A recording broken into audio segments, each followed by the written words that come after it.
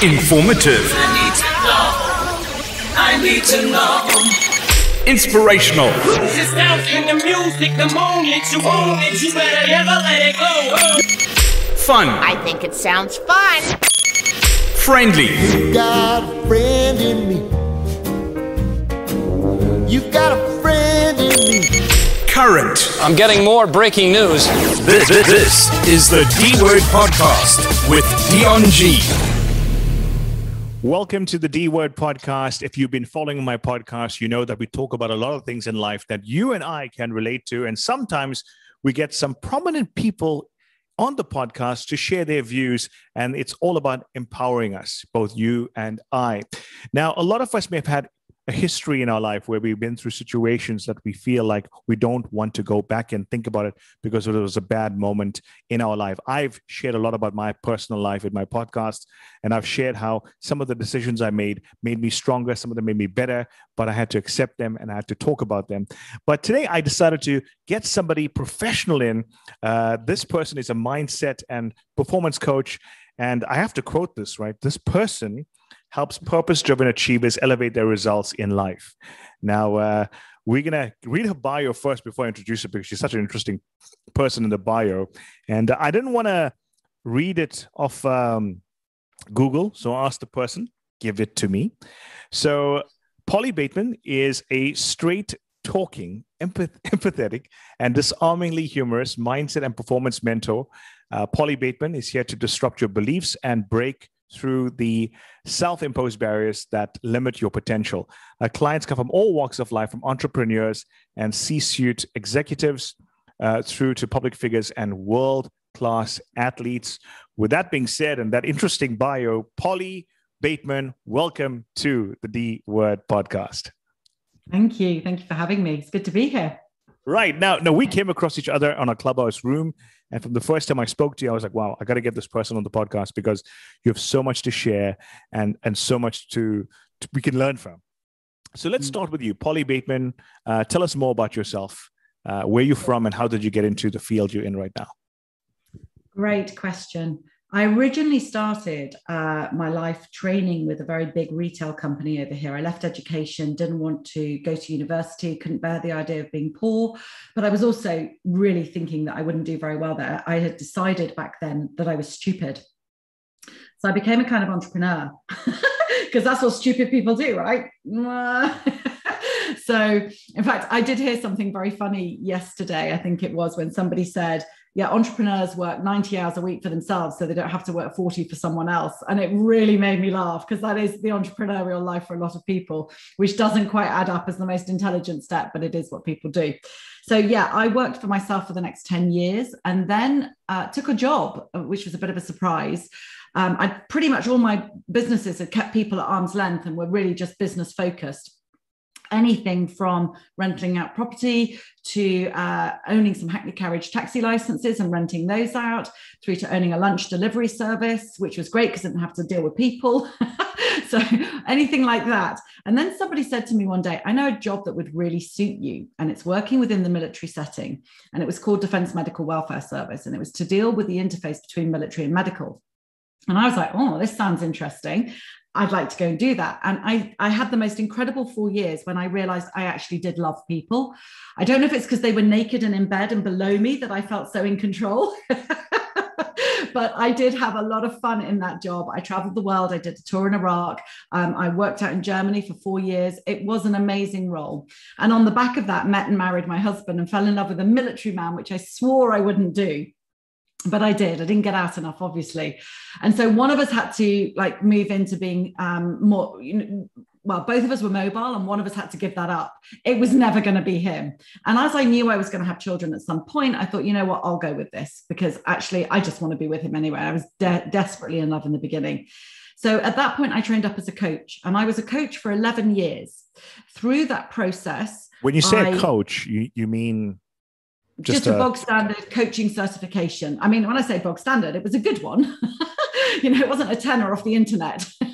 It was a full-on course, certified with the Coaching Academy. It was a long year that we studied, and we had to do lots of live coaching. We had to fill in modules and stuff like that. So I did that in 2006.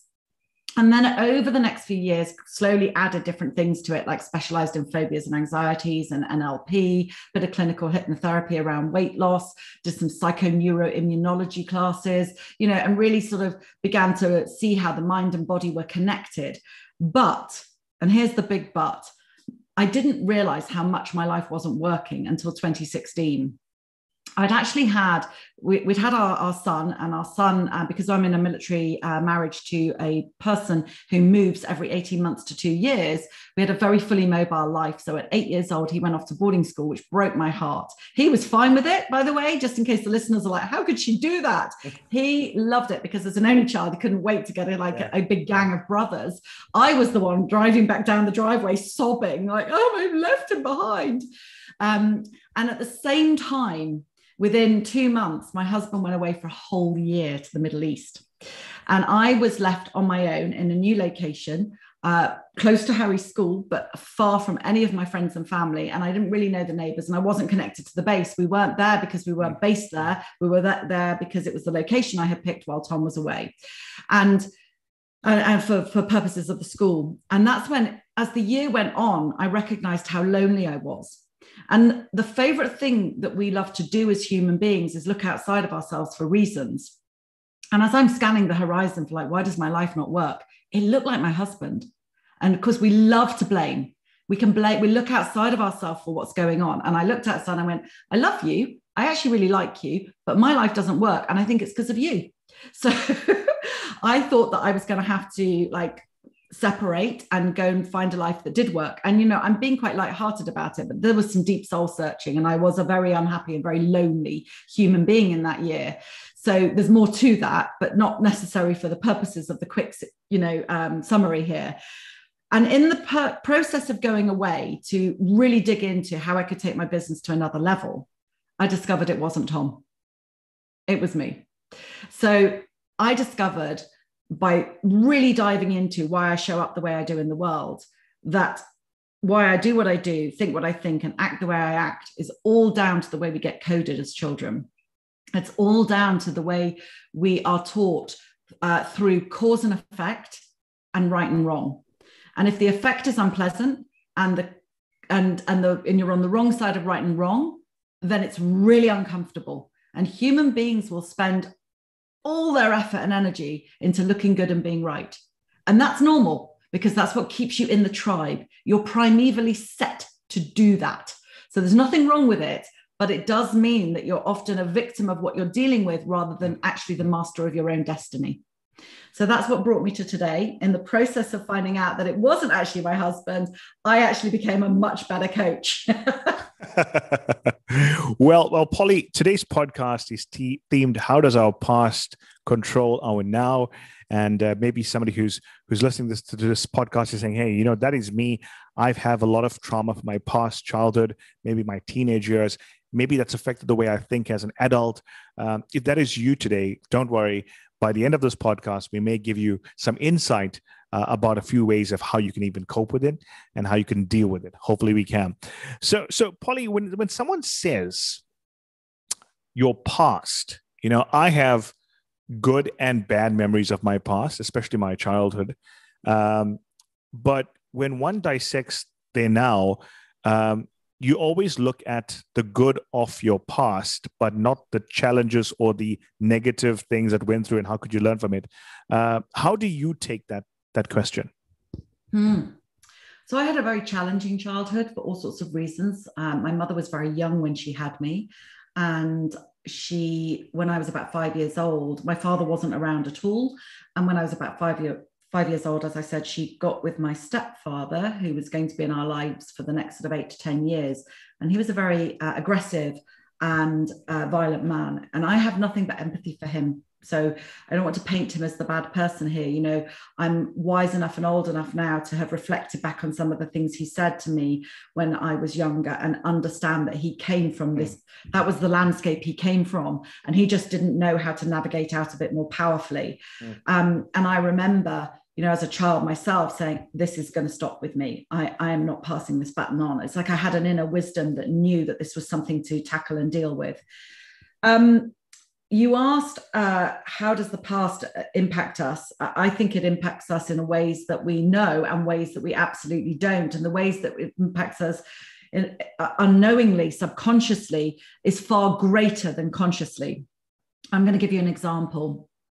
And this is all to do with the fact that the brain is not even fully developed by the time until you're in your 20s. So it's a very immature brain that is trying to handle the situations that it's dealing with when it's young. So if you have a 6-year-old child who's in the classroom and they love this teacher and they want to answer the question and they've got their hand up and it's like, pick me. And the teacher picks them and they get it wrong. Everybody laughs. Like, if you haven't had that happen to you, you have seen that and know of that situation where kids are cruel sometimes and they just kind of giggle. They're giggling because they're nervous and they're glad it wasn't them. Anyway, the teacher moves on and it doesn't look like anything much happened there, but quite a lot happened there. The child who was left feeling uncomfortable, who went, oh, I got that wrong. They're on the wrong side of that right-wrong equation. And the effect was unpleasant. And they look at themselves as the cause. So that experience immediately gets stored in their limbic reptile brain. And it's stored as something to avoid. Unless they're the class joker, in which case they didn't, and that's their setup is different. 9 times out of 10, it gets stored as something to avoid. 30 years later, that guy could sit in a meeting and he's listening to everything that's going on and he thinks he's listening. He knows he's not keen on saying something and he's struggling with the idea of speaking up. He doesn't know why, but I can tell you why. The modern day version of checking out for lions and snakes in the grass and stuff like that is scanning the environment, which is what your brain is always doing. It's your watchtower. It's scanning the environment. It's scanning the circumstances you're in. And it's quickly looking back through its encyclopedia of experiences. And it doesn't even care if it finds something that's not even an 80% match. It will pull on what it can match things up with roughly, and will then use that information to inform you how to behave in the now. It's projected forward already. It isn't even out there in the past. It's out there in the future. It's quickly run through scenarios and then said, yeah, best thing to do right now, keep quiet. And then the person leaves the meeting and sometimes says, I could have said that. I knew that answer. I don't know why I don't speak up. I just don't like it. But they don't know why they don't like it because they weren't born like that. They became like that. So that's how our past can control our future in ways that we never even knew. And it's what I call our blind spots. And it's how your identity gets formed, and your identity is what runs your day. Now, you spoke about that the classroom situation, which is something that we all can relate. I've seen that.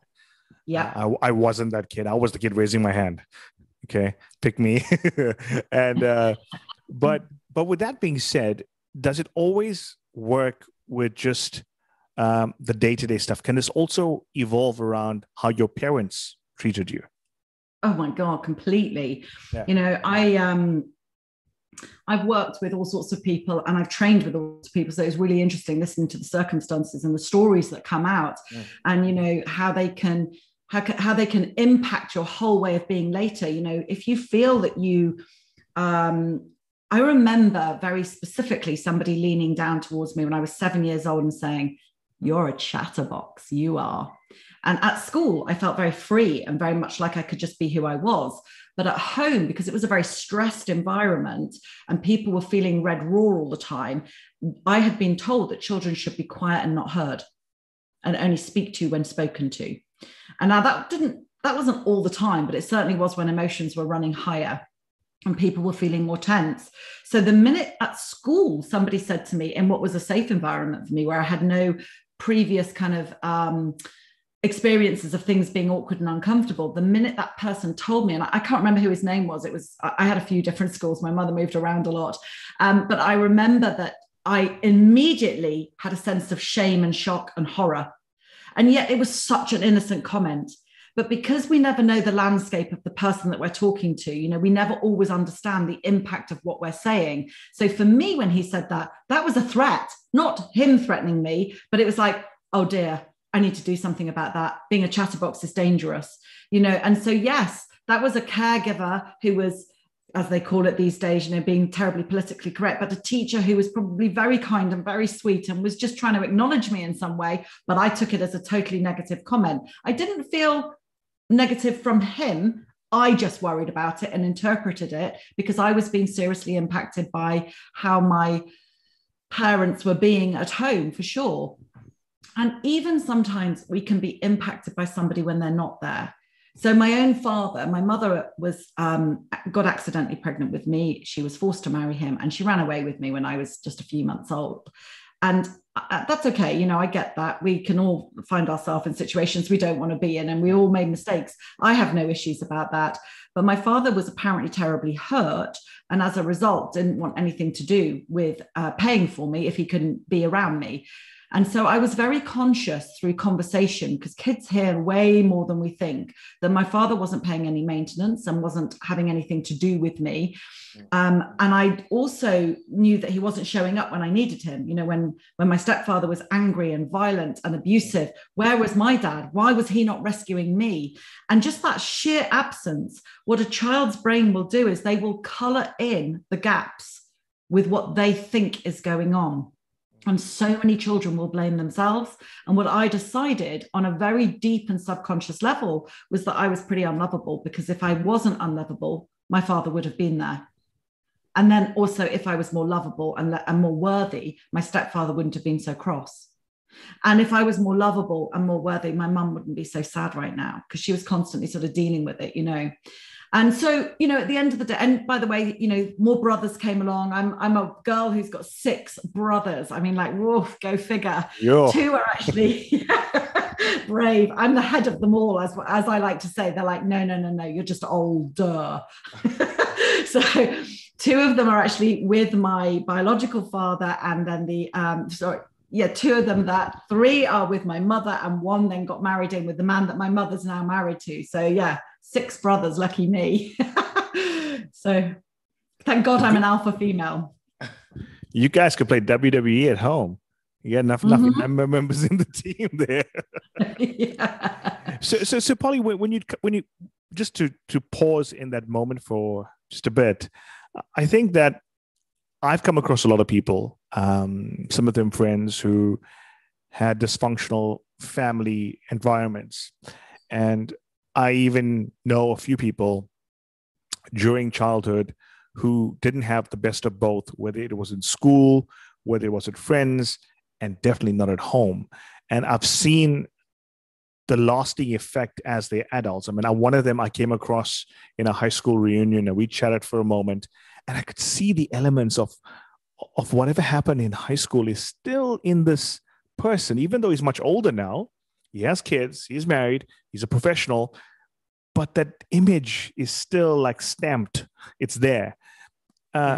With people like that in society today, where a lot of people go through life saying, I'm strong enough. And, you know, a lot of people hide behind their job, and they feel like I'm good at what I do. I don't have to deal with this. And there's this ignorance towards, I don't have to deal with my past because I'm older.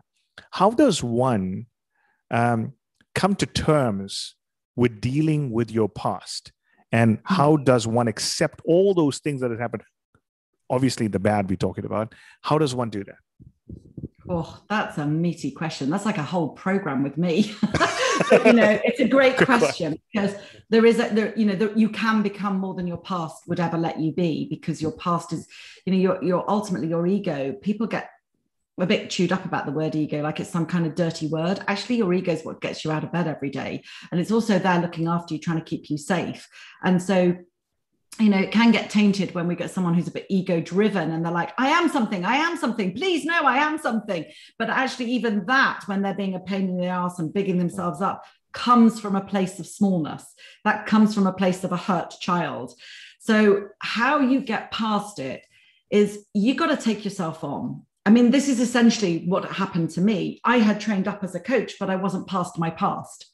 And then what I had to do in 2016 was start the work of getting past myself, you know, understanding how I had been formed the way I had been, what was driving me. And it's as you learn about yourself, as you unlock, you know, by the way, that's challenging to do on your own. I would suggest a lot of people go and get a mentor, you know, get a mentor, someone to help you break that down. And there are great books that you can read. A really great book that would lend itself well to this would be Psycho-Cybernetics by a guy called Maxwell Maltz. and you want to get the updated version of that. I mean, I literally have that on my desk. And as you can see, it's well read and well marked, but that's a really great book. I have it on my desk because I run a book club for that at the moment. Yeah. But that's all about how the self-image gets formed and then how you live and die by that self-image, you know, as if it's the only version of you, and it's not.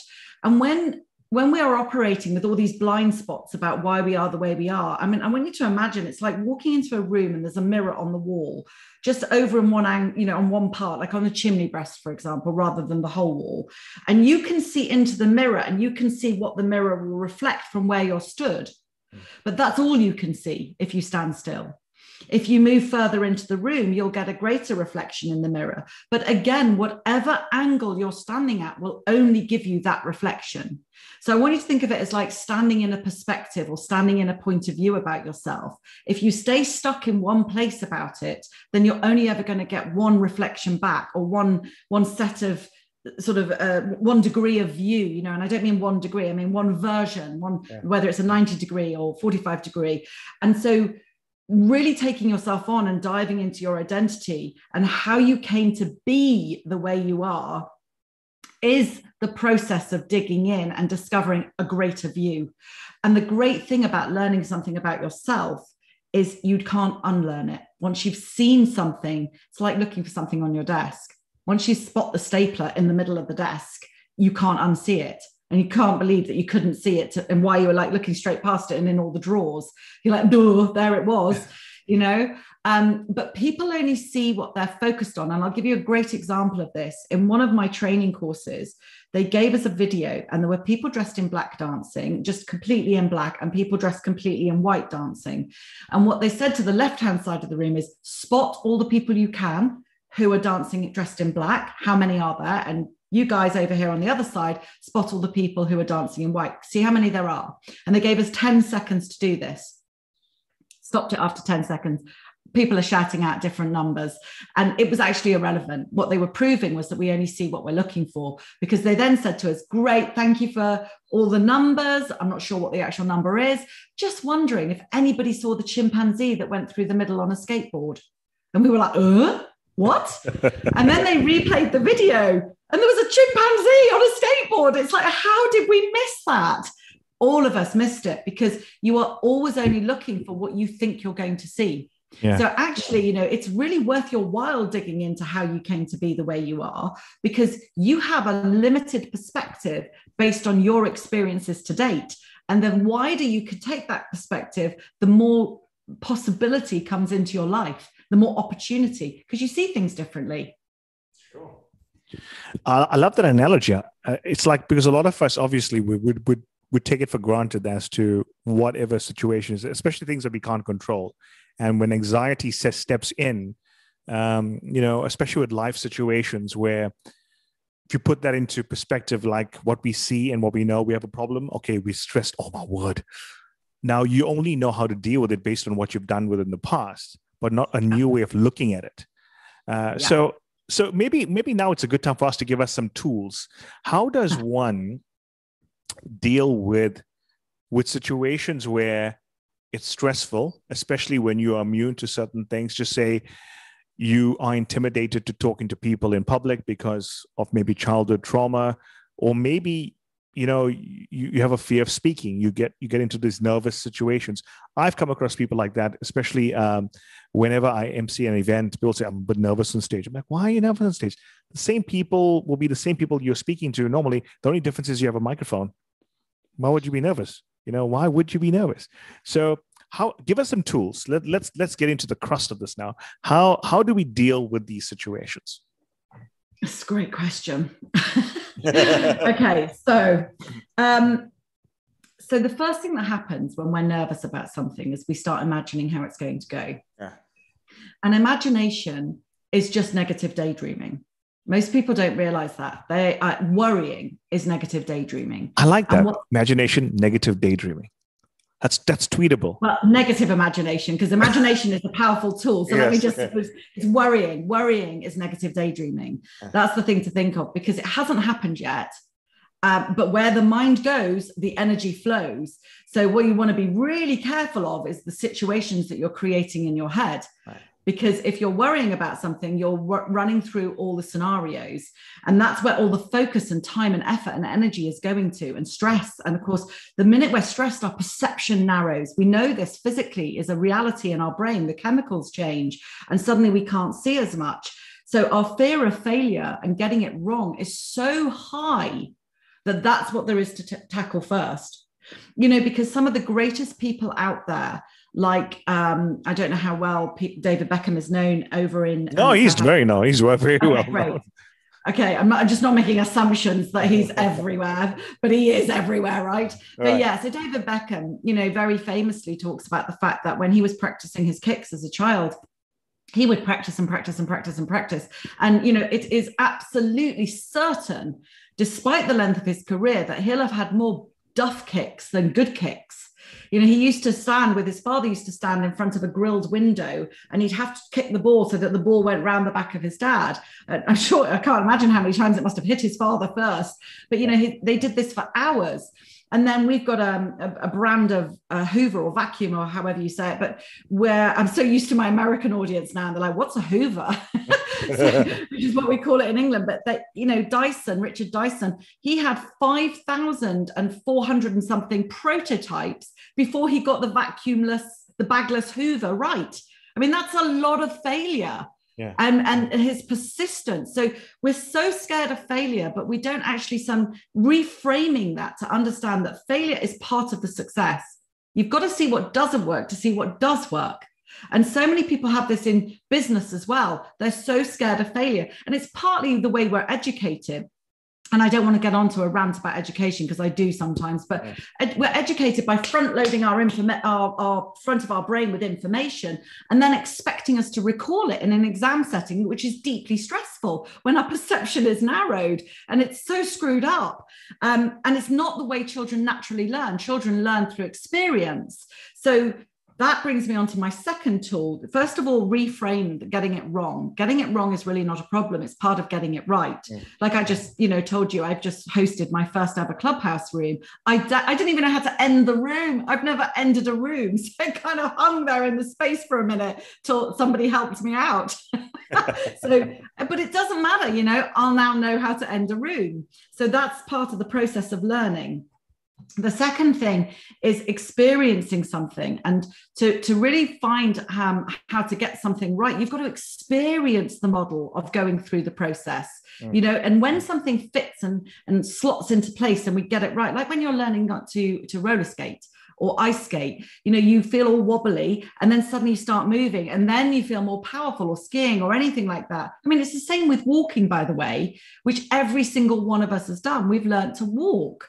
And when we're first learning to walk, we're terrible at it.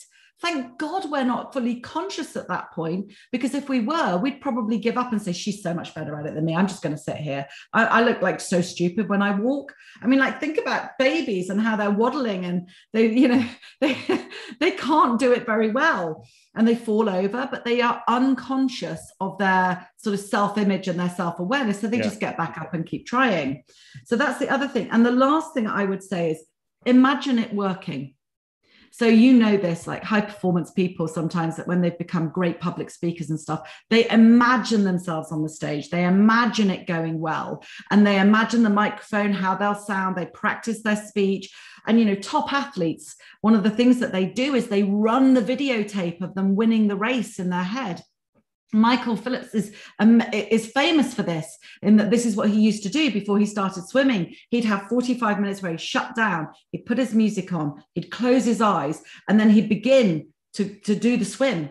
Every stroke he would imagine with great accuracy. And the day he broke the world record, he had actually got water in his goggles. He dived in, he knew something was wrong straight away. So he shut his eyes, because he's so used to swimming like this in his head anyway. And he just repeated it and just pulled as hard as he could, swimming with his eyes shut, going through the mental process that he'd run through again and again and again. And he broke a bloody world record.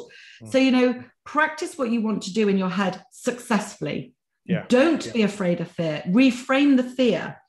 And, just really get that failure is part of the process. If you don't fail, then you ain't learning.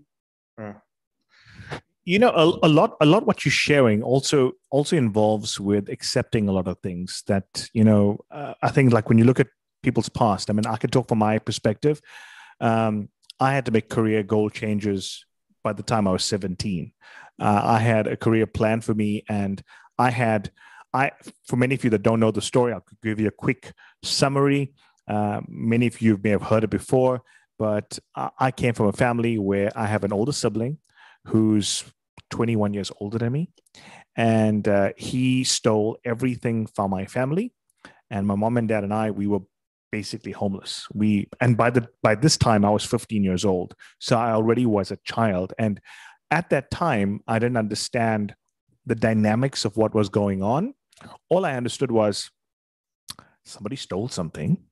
We don't have this. Now we got to hustle. You know what I mean? So that was me. I'm grateful, that I didn't get traumatized by it and give up like most people would say, hey, life is over. No, it was almost saying hello to me. Life was over. But instead, I proactively said, how am I going to pick up the pieces, even as a kid, and figure out what I'm going to do with my life? I'm not going to let the negative situation challenge me or disrupt, your words, disrupt where I'm supposed to be. The only benefit was if I didn't accept it, what had happened, and I challenged the system and said, I should be getting handouts like all my other friends out of high school. I should be getting this out of life. I should be getting that, and that entitled spirit. I'm glad I didn't have that. But what I'm grateful for is that the acceptance was already there. I can't control this. The situation happened. It is what it is. I need to accept it, but I need to ask myself, what can I learn from this? I can learn that some things are not guaranteed. Sometimes you cannot control what people are feeling. Sometimes money can make people greedy. Yeah, it's true. But more importantly, if you don't get over the situation and you don't understand the situation, you need to talk to somebody who's not willing to judge you, but actually help you and assist you through it. So that was my example, but I'm like one rare case identifying it. I don't know. But I'm grateful that if I didn't identify it, I mean, my parents never chatted to me about it. I mean, they never chatted to me about the fact that, hey, this was wrong. I mean, now I'm an adult. I look at the situation and I say, okay, they could have dealt with it differently. They could have done it this way. But I'm glad that if I never really identify it at that age, I'd be in a very different place right now. I don't know. What do you think? Yeah, I think that you were very fortunate. I think when we're younger and we're going through periods of great adversity, like I was, I made a plan when I was younger. And actually, it's really funny. Some of those plans are coming to fruition now. Yeah. One of the plans I made was that this crap would stop with me. I'm not going to pass this on. And, I don't hit my son, and I have never hit my son. I think I say that's a small white lie, just because if he was ever listening, like, you have done a couple of times, Mum, but they're more like, oi, like that, as opposed to the kind of sort of beating that I had as a child, and I understand that great frustration. I think when we're younger, we're quite resilient because, we've got that sort of, we haven't been knocked down so many times that we're tired and don't want to get up anymore. We've just got that natural bounce back resilience. Unfortunately, more and more these days, there are more and more children suffering from mental health issues. And that wasn't a big thing when I was a young child, and I think that we weren't so impacted by mental health back then because we didn't have social media in the same way. We hadn't had whatever, all the other things and all the other arguments out there, like pesticides in the soil and how that's taking the nutrients out of it and whether that was part of it and how that feeds our microbiome. I'm also a certified health coach, so I do kind of know what I'm talking about on that. But, and all the, there's so many factors that are leading to it. So I think we have resilience. And I think also your ignorance was bliss. In many senses, you had no real understanding that you had just been potentially wronged, and I think that you had something that I'm going to say is actually one of the things, a tool that we can use, and it's called beginner's mindset.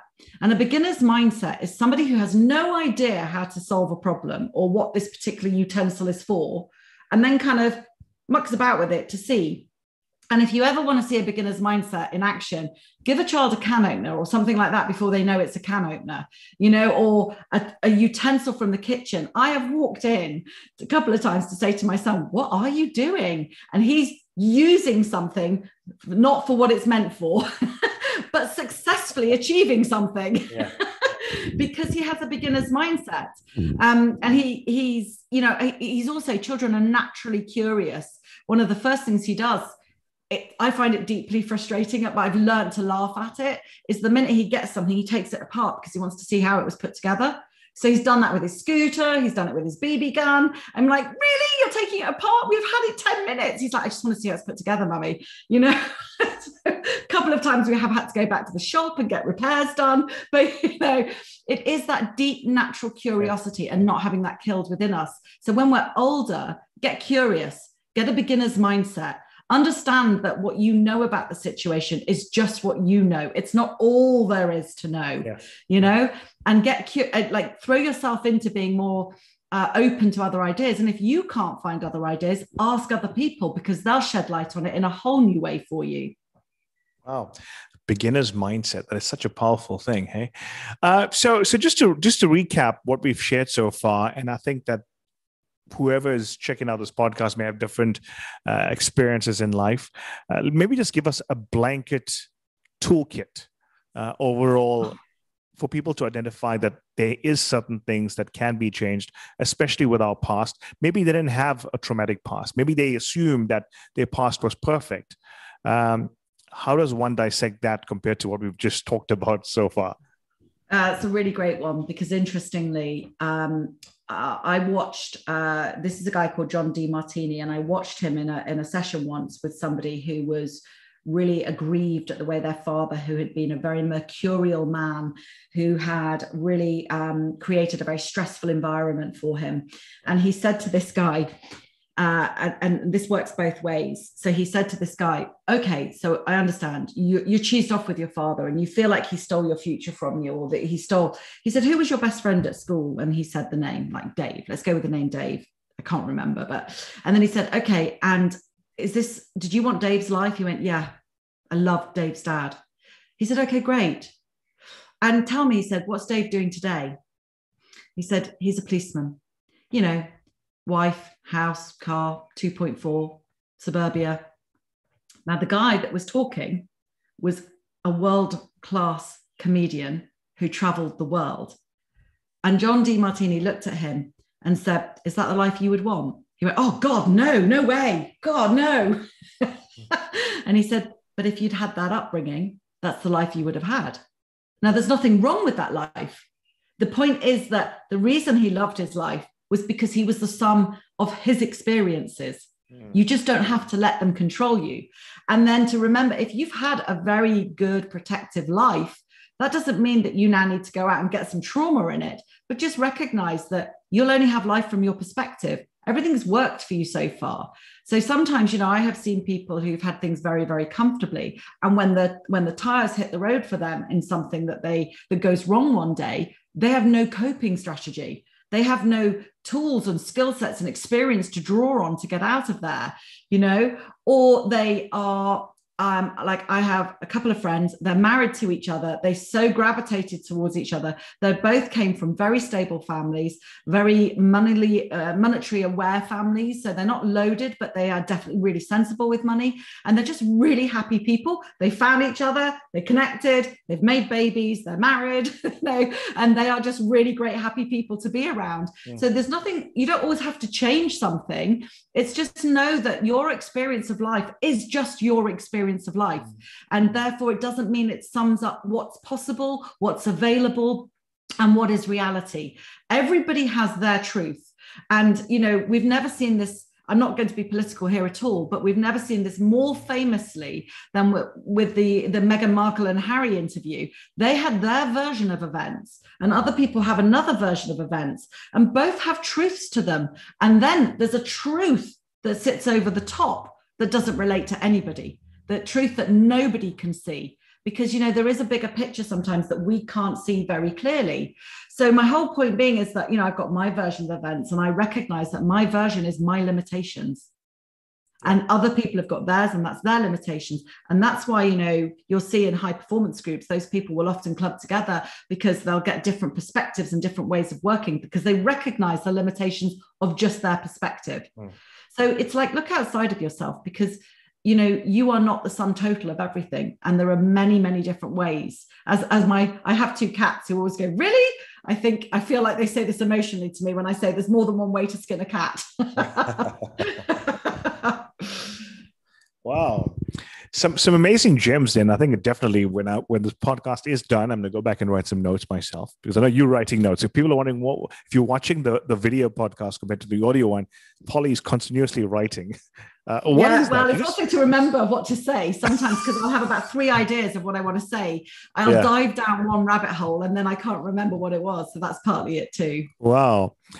So the podcast was built around, discovering your past. And I think I'm married now for 4 years. And one of the things my wife and I do talk about is some of the things we've had experienced in our life. Not so much our childhood, maybe our teen years, because we both have very different life experiences.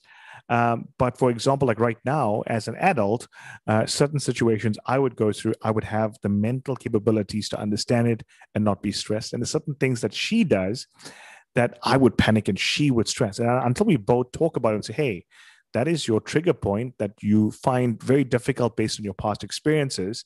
And same with me, vice versa.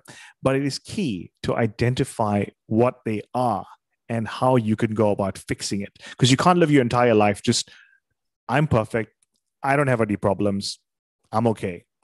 I don't know, what do you think about that?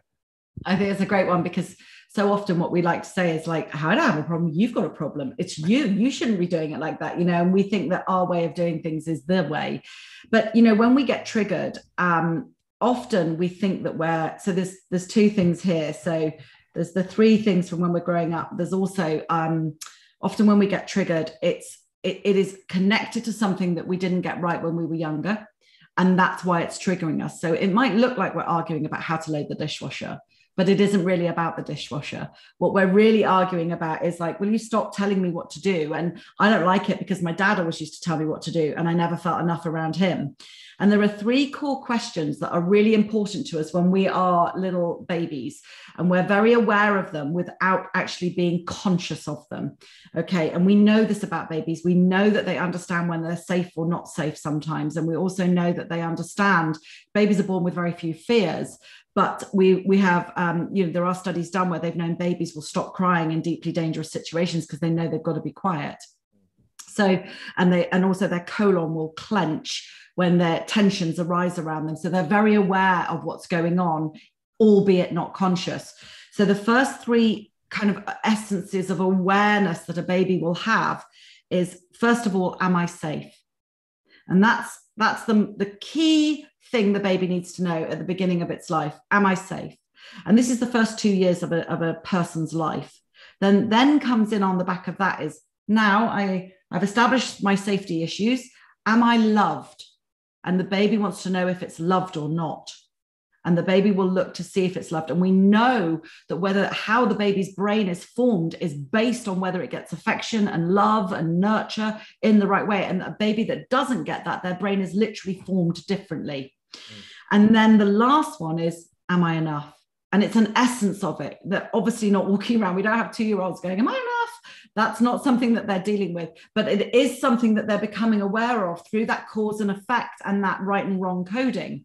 So that enoughness, here you are 30 years later, and you put the cup in the dishwasher on the wrong side, and your girlfriend or wife says to you, don't put it there. I've told you I don't like the cups there. And they're like, God, Jesus, the instant trigger doesn't belong here. The trigger is going back to something like if you were to stand there for a moment and say, how old do I really feel? You actually don't feel whatever the age you are today. You can pretty much go, oh, I probably feel around 6 right now.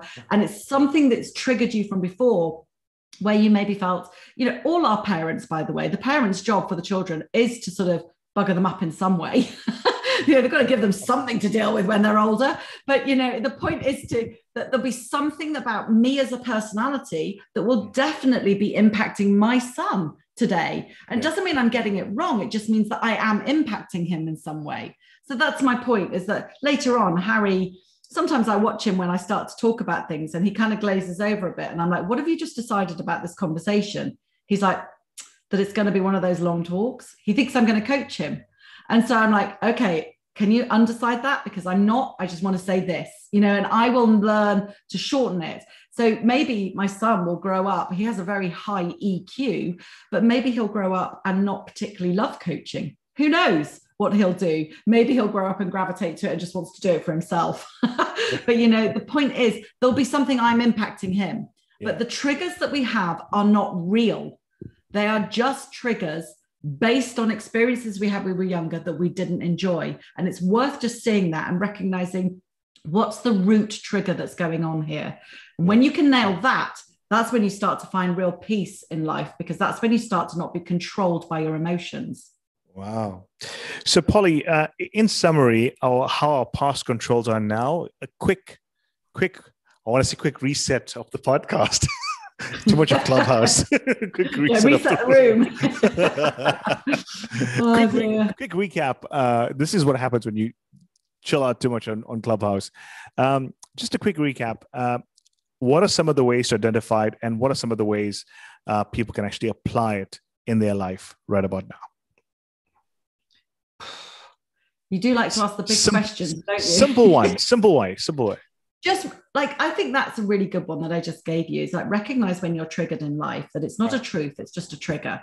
And if you can see you've just been triggered and it's not real, it's just how, because, by the way, my husband used to roll his eyes and I used to make that mean something about myself. And then one day I realized it wouldn't have mattered who he married. He's an eye roller, full stop. So why am I making it mean something about me? How someone else is being is how they are.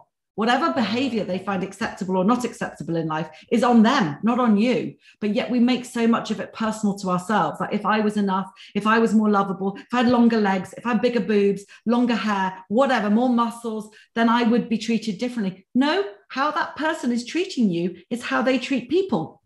That's on them. What's on you is just getting down and dirty with your own identity and working out, how well do you feel when you feel triggered?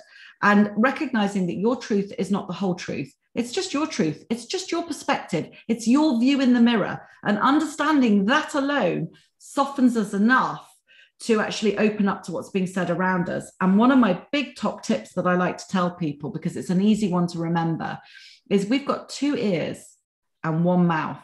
And just go focus on that, because we should be doing twice as much listening than we do speaking. And we'd all get along and rub along a lot better if we did that, because often we listen to reply. We don't often listen to hear. And if we just took away trying to be the answer for somebody sometimes and just said, wow, okay, what's that feel like for you? Wow, what's the impact? And just keep asking them questions. When the person feels truly heard, then they'll be able to hear you as well. And when we can really hear each other, we get connected. Wow. Polly Bateman. Wow. Thank you for being with us today on the D Word podcast. I promise you give us a lot of food for thought. And if people want to check you out, I'm sure they can check you out on social media. You're always on Clubhouse. Always on Clubhouse. And I'm actually the same. A few years ago, when I got my website, I couldn't get Polly Bateman. Somebody else has got that. And I was like, that's my name. I want that. And she doesn't even use it, which is really annoying. But anyway, so somebody said, why don't you become the Polly Bateman? So that's my website. It's thepollybateman.com. And then I am at the Polly Bateman on all social media channels and including Clubhouse. So you can find me everywhere. You know what's weird? My name was always taken on Facebook. There's like over 150 Dion Governors on Facebook. Wow. So I didn't even know that when Facebook first came out, for example, but I'm not a big Facebook person. But anyway, I had to change my name, and then eventually Facebook verified me. I was like, okay, cool. They know that's the DJ guy. Okay. And on Twitter, same story. But how's this? On Instagram, I couldn't get it. On Clubhouse, I was the first person to get my full name. So I was like, yeah, finally, one I can keep, finally, yeah.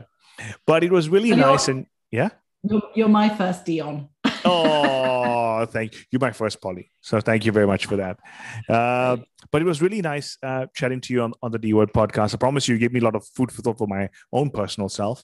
And I'm sure if someone's listening out there and who questions themselves, speak to somebody. If you are that person that says, you know what, I am what they're talking about in this podcast. I am exactly that person. I haven't really looked at my life properly. Speak to someone today. You're never too late to make those changes, but you need to identify it and speak to someone about it. Someone who you trust.